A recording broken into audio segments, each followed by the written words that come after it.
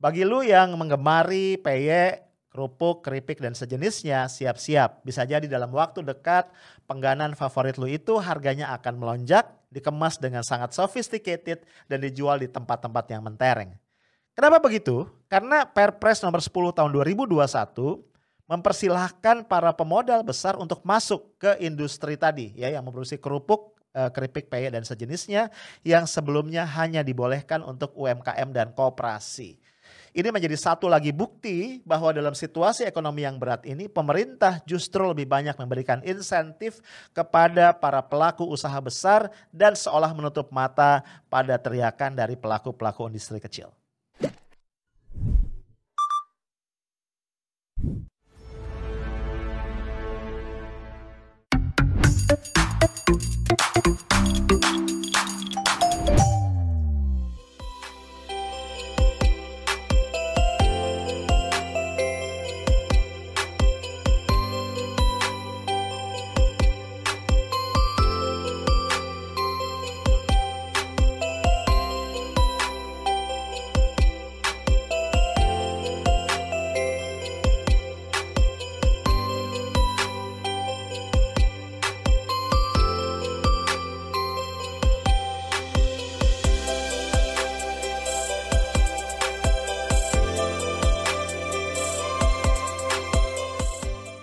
Halo guys, kita ketemu lagi hari Jumat 5 Maret 2021. Besok weekend. Yes, thanks God, it's Friday.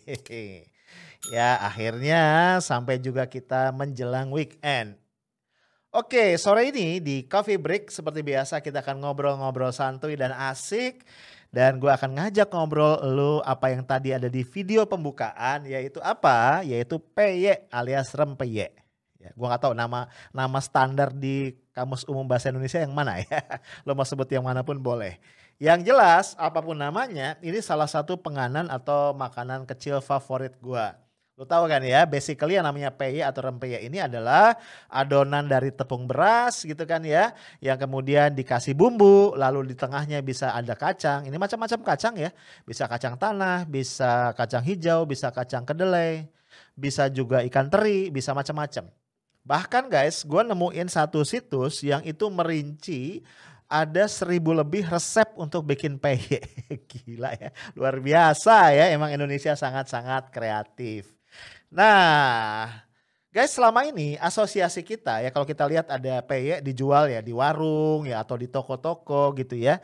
Bayangan kita peyek ini diproduksi oleh UMKM ya nggak sih? Oleh industri rumahan kayak gitu ya atau mungkin koperasi ya oleh emak-emak gitu ya sebagai bisnis sampingan ya untuk membantu ekonomi keluarga. Karena memang demikian ya, sebelumnya aturan yang berlaku adalah industri yang berkaitan dengan produksi kerupuk, keripik, peyek dan sejenisnya itu hanya terbuka untuk UMKM dan koperasi.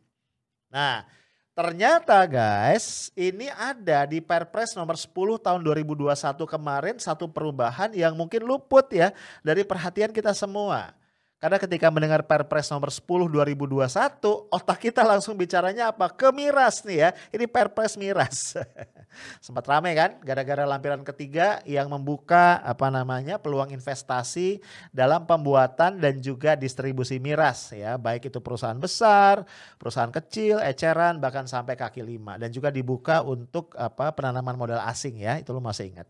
Nah, sementara sebenarnya kalau kita telisik lebih dalam, persoalan yang ada di dalam jeroan Perpres ini bukan cuma masalah industri miras ya, tapi tadi nih guys ya, yaitu masuk nih ya diizinkan oleh Perpres ini pemodal-pemodal besar untuk memasuki industri-industri yang sebelumnya hanya diperuntukkan bagi UMKM dan koperasi. Nah, kok bisa begitu? Ya, ini kita bisa lihat lacak ke induknya guys. Kita tahu bahwa Perpres nomor 10 tahun 2021 ini merupakan aturan pelaksana untuk mengaktifasi Omnibus Law Undang-Undang Cipta Kerja. Ya, yang spiritnya memang membuka peluang investasi seluas-luasnya. Itu salah satu spirit yang ada dalam undang-undang tadi. Ya emang menarik ya. Mungkin asumsinya kalau investasi itu bisa diperluas ya maka lapangan kerja itu bisa terbuka. Tapi memang ya gua nggak tahu ya ini diperhitungkan atau tidak. Ketika industri-industri yang sebelumnya tertutup untuk pemodal besar itu dibuka ya, maka ya nanti kita bisa lihat ya, pengusaha-pengusaha kecil kelas UMKM, kelas koperasi ini kan modalnya nggak kuat ya. Kebayang ya gimana mereka bisa bersaing head to head dengan perusahaan-perusahaan besar. Ya kebayang aja satu hari nanti yang namanya PY, makanan favorit gua ya, itu akan menjadi makanan yang eksklusif bro. Ya, makanan yang dikemas dengan sangat bagus ya, dengan merek yang mahal gitu kan ya. Kemudian dijual juga di toko-toko yang kelas atas gitu. Dan harganya pasti akan berkali-kali lipat. Dan lu tahu ya, kalau perusahaan besar dengan modal besar itu akan menang di mana? Di skala ekonomi.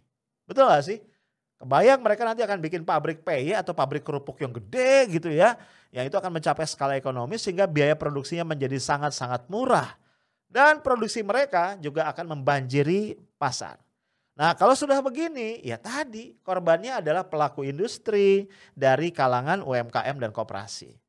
Nggak tahu ya gue jadi sedih aja dan gak rela gitu ya.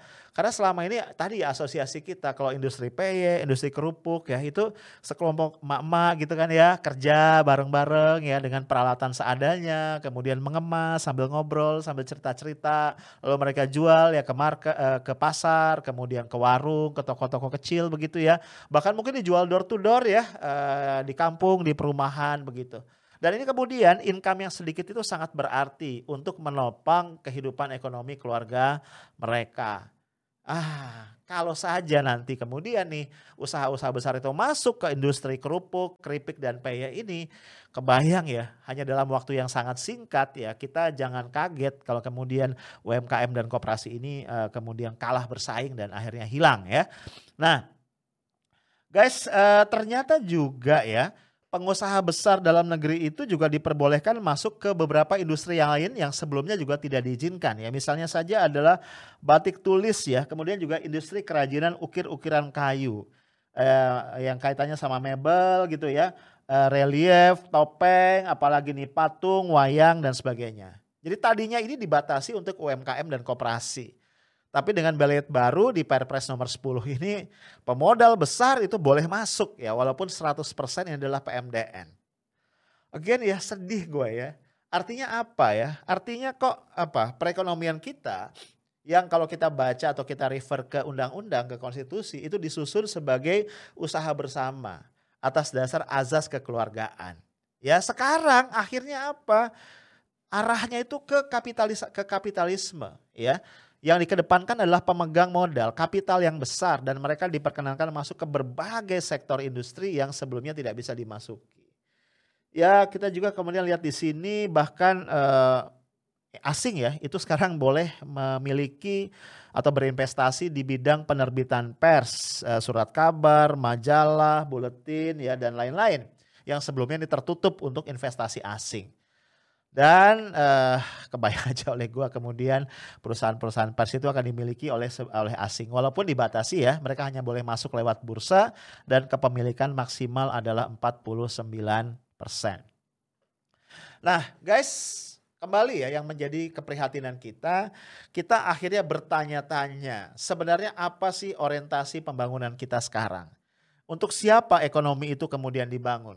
Nah kalau kita melihat seperti ini akhirnya kita bisa bayangkan ya in the end of the day sebagian besar masyarakat ya di lapisan menengah ke bawah hanya akan menjadi konsumen ya. Kenapa? Karena tadi ya sebagai produsen mereka akan sangat mudah dikalahkan oleh pengusaha-pengusaha bermodal besar. Nah kalau sudah begitu rasa-rasanya ya cita-cita kemerdekaan kita, cita-cita kita bernegara ya untuk mensejahterakan seluruh rakyat itu kayaknya jadi jauh panggang daripada api. Nah disinilah guys kita nih harus terus menyuarakan ya. Ya bayangin aja masa iya pengusaha-pengusaha besar itu terus mendapatkan insentif dari pemerintah. Sebelumnya lu belum lupa kan ya bahwa ya 3 bulan ke depan ya itu pemerintah memberikan diskon 100% untuk pajak penjualan barang mewah yang terkait dengan produk-produk otomotif dengan mobil baru. Lu bayangin diskon pajak 100%. 3 bulan kemudian 50% dan 3 bulan kemudian 25%. Siapa coba yang merupakan pemodal dari ATPM? Pasti adalah pemilik modal besar kan, investor-investor besar. Ya walaupun ya argumentasi pemerintah ya ini dengan diberikan kelonggaran seperti ini tadi industri otomotif akan bergerak dan tadi lapangan kerja akan terus bisa dipertahankan. But again akhirnya ya masyarakat ya rakyat bawah hanya akan menjadi buruh ya, hanya akan menjadi pekerja. Again yang diselamatkan adalah tadi pemilik modal besar. Ya belum lagi kalau kita kaitkan sebelumnya ya guys ya.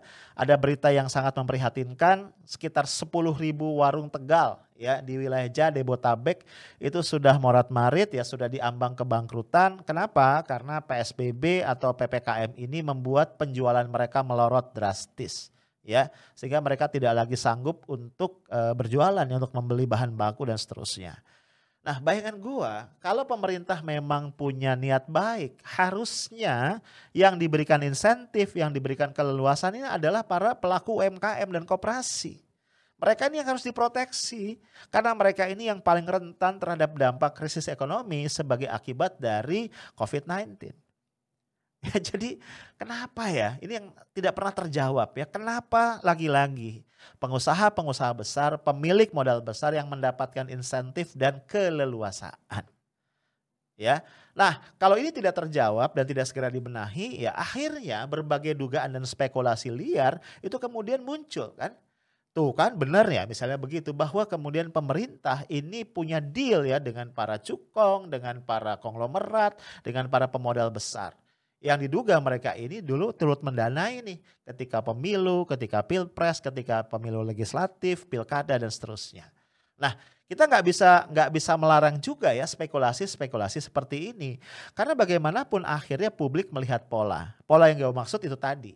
Kenapa ya kebijakan pemerintah belakangan itu semakin banyak yang memberikan insentif, memberikan dukungan dan kelonggaran pada pemodal-pemodal besar, pengusaha-pengusaha dengan modal yang kuat. Guys, kita harus terus menyuarakan ini karena bagaimanapun ya bertahun-tahun sudah terbukti dari satu krisis ke krisis yang lain yang kemudian menjadi bumper ya, menjadi pengaman ya, menjadi pilar yang bisa mempertahankan ekonomi kita itu bukanlah konglomerat, bukanlah perusahaan-perusahaan besar, tapi justru adalah UMKM.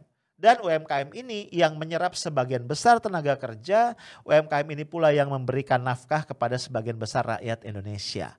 Karena itu kita ingin ingatkan pemerintah bahwa sebagian besar rakyat Indonesia ini menengah ke bawah. Mereka pelaku-pelaku usaha UMKM yang jumlahnya sekitar 24 juta unit usaha. Termasuk tadi sebagian dari mereka adalah para pengusaha kerupuk, keripik dan rempeyek. Mereka inilah orang-orang kelompok yang paling harus dilindungi karena selama ini mereka yang berada di garda terdepan untuk menyelamatkan ekonomi Indonesia. Itu aja guys dari gua, stay tough, smart and professional. Assalamualaikum warahmatullahi wabarakatuh.